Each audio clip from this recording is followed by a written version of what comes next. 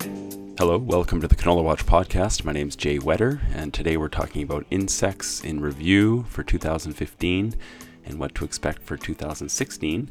And the specific topic for this one is flea beetles. With me are Justine Cornelson with the Canola Council for, Southern Alberta agronomist. Keith Gobert, Central Alberta South. And Gregory Zeck with the Peach Region of Alberta and British Columbia. So we've got three Alberta agronomy specialists here. We're going to be talking about Alberta, or can we branch out and talk a bit about the other prairie provinces? We can talk about insects. We won't be really specific where we're talking about insects. Insects don't respect provincial borders. Exactly. Nicely put. What was the big insect of 2015? Well, if you're a canola agronomist, the big insect for 2015 was flea beetles. But the bigger story was we had a crop that didn't come out of the ground well, that struggled, that stayed in a vegetative state at relatively small leaf area for a really long time. And that's why the flea beetles were so bad. It's not necessarily, although maybe there were more of them, but it was just that crop was already under a lot of stress. Keith, is that the key? Probably, and to top it off, because the crop was stressed and not really doing that well, we had growers checking their crop a little more often than they were used to as well. But in saying that, you're not saying that that they were spraying unnecessarily. Those fields that needed to be sprayed for flea beetles were sprayed justifiably. I think acres that were actually sprayed were fairly minimal. Pockets. I know for Southern Alberta, flea beetles were not a big issue. They were out there, and they were here in the fall as well. So, yeah, okay. I'm going to go ahead and agree with both of you. Sorry to interject there.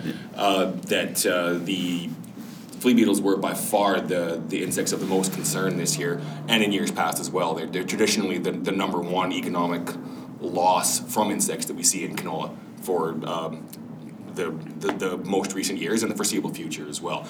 But like Justine said, where they were sporadic but intense, where they were horrible, but they weren't particularly widespread, it seems. Justine, you like talking about plant establishment.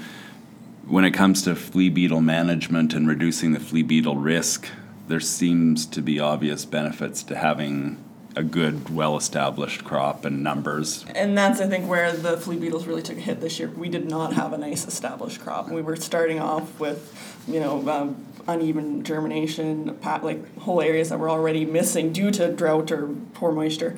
So the flea beetles were targeting anything that was up and out of the ground at that point in time. Do we do anything for 2016 differently based on what happened in 2015 and flea beetles in particular? I think flea beetles while they're our number one pest in canola, they're probably our most difficult pest to predict. So it's not necessarily that we're going to do anything differently. For the most part, every acre of canola is treated with an insecticide simply because that one pest is so prevalent and so unpredictable. As well, that pest overwinters as an adult, wakes up and is you might as well call insects a temperature-driven engine. So if the soil warms up and the insects get moving a little faster than the crop, it's like having a bully looking over your shoulder, looking to steal your lunch. If there's not enough food to go around, the crop gets damaged. So anything different for 2016, or just use the seed treatment?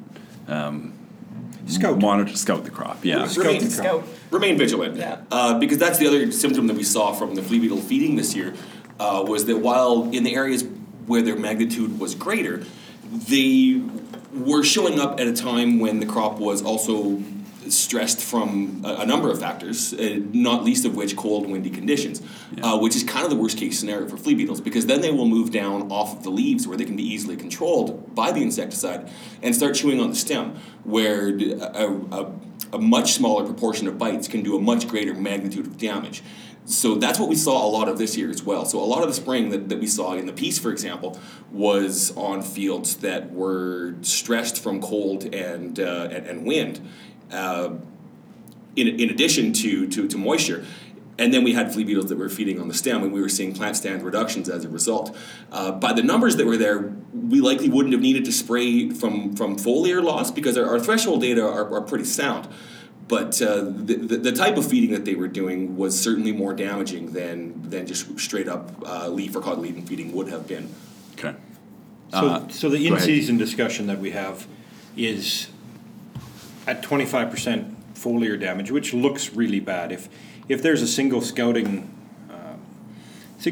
time where perhaps it's not in your best interest to scout your own crop, it's probably flea beetles, because 25% damage when it's your crop looks like 50.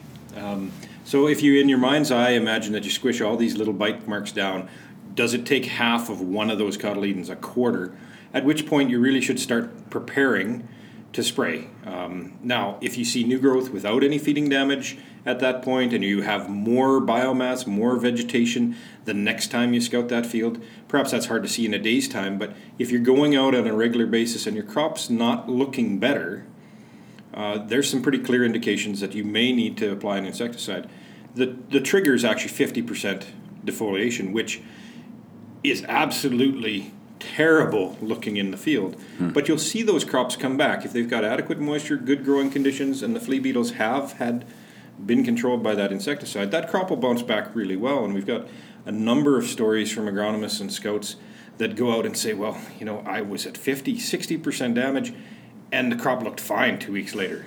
The problem is, how do you assess the continued level of damage? And if your crop doesn't look better as you're scouting it through that flea beetle infestation, it's a really good indication that you're going to need or should be planning on putting on an insecticide. Thank you, Keith, Justine, and Greg. For more on flea beetles, go to www.canolawatch.org, click on Insects at the top, and search for flea beetles. This has been a Canola Watch podcast. I'm Jay Wetter.